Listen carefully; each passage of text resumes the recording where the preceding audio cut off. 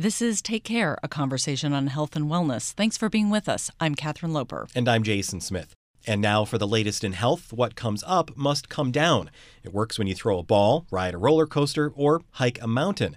But how beneficial is hiking to your health? So you're off on a hiking trip. Yes, I am, Mr. Bergen. Yep, off I go. With a song in my heart, adventure in my soul, and blister on my heel. Yeah.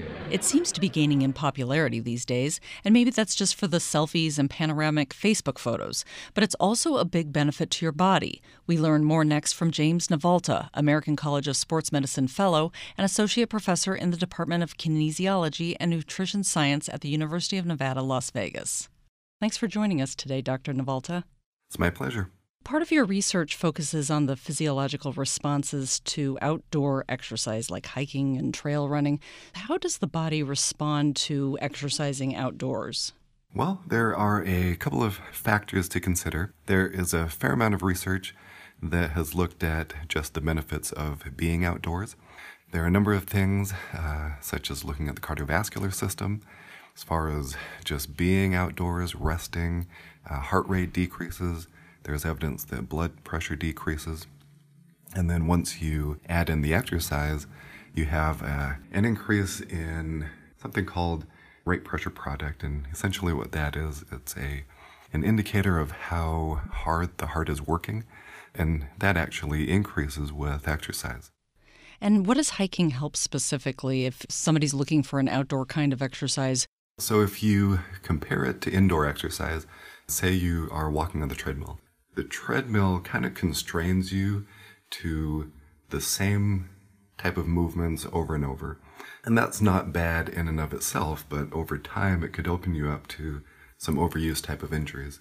Hiking or trail running, anything that you do outside has a lot of variability with it.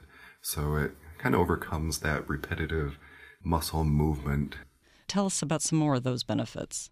So there is a fair amount of research that's been done looking at the immune system.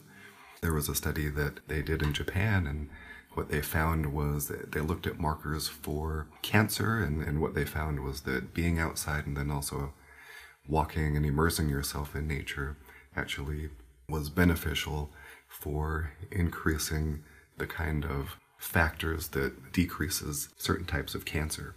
When you get out into nature, there are respiratory benefits, especially if you live in a somewhat big city and pollution and things like that. Getting out away from all of that can be beneficial for your lungs and your respiratory system. Well, and I think also people think about being in nature as positive to the mental side. Is there research on that? Yes, absolutely. There is an increase in sense of comfort and calm. Anxiety levels go down. There's even some research that has shown that people's perception of headaches decreases as you get into nature. So, I think a lot of us maybe spent time outdoors more when we were kids, and then we all grew up and sat behind computers, right? So Yes. What's your advice to listeners who feel like hiking is a daunting thing to start? I would say just go ahead and start off and do it. It doesn't have to be where you're hiking on 2 or 3 day trips. James Navalta is an associate professor in the Department of Kinesiology and Nutrition Science at the University of Nevada, Las Vegas.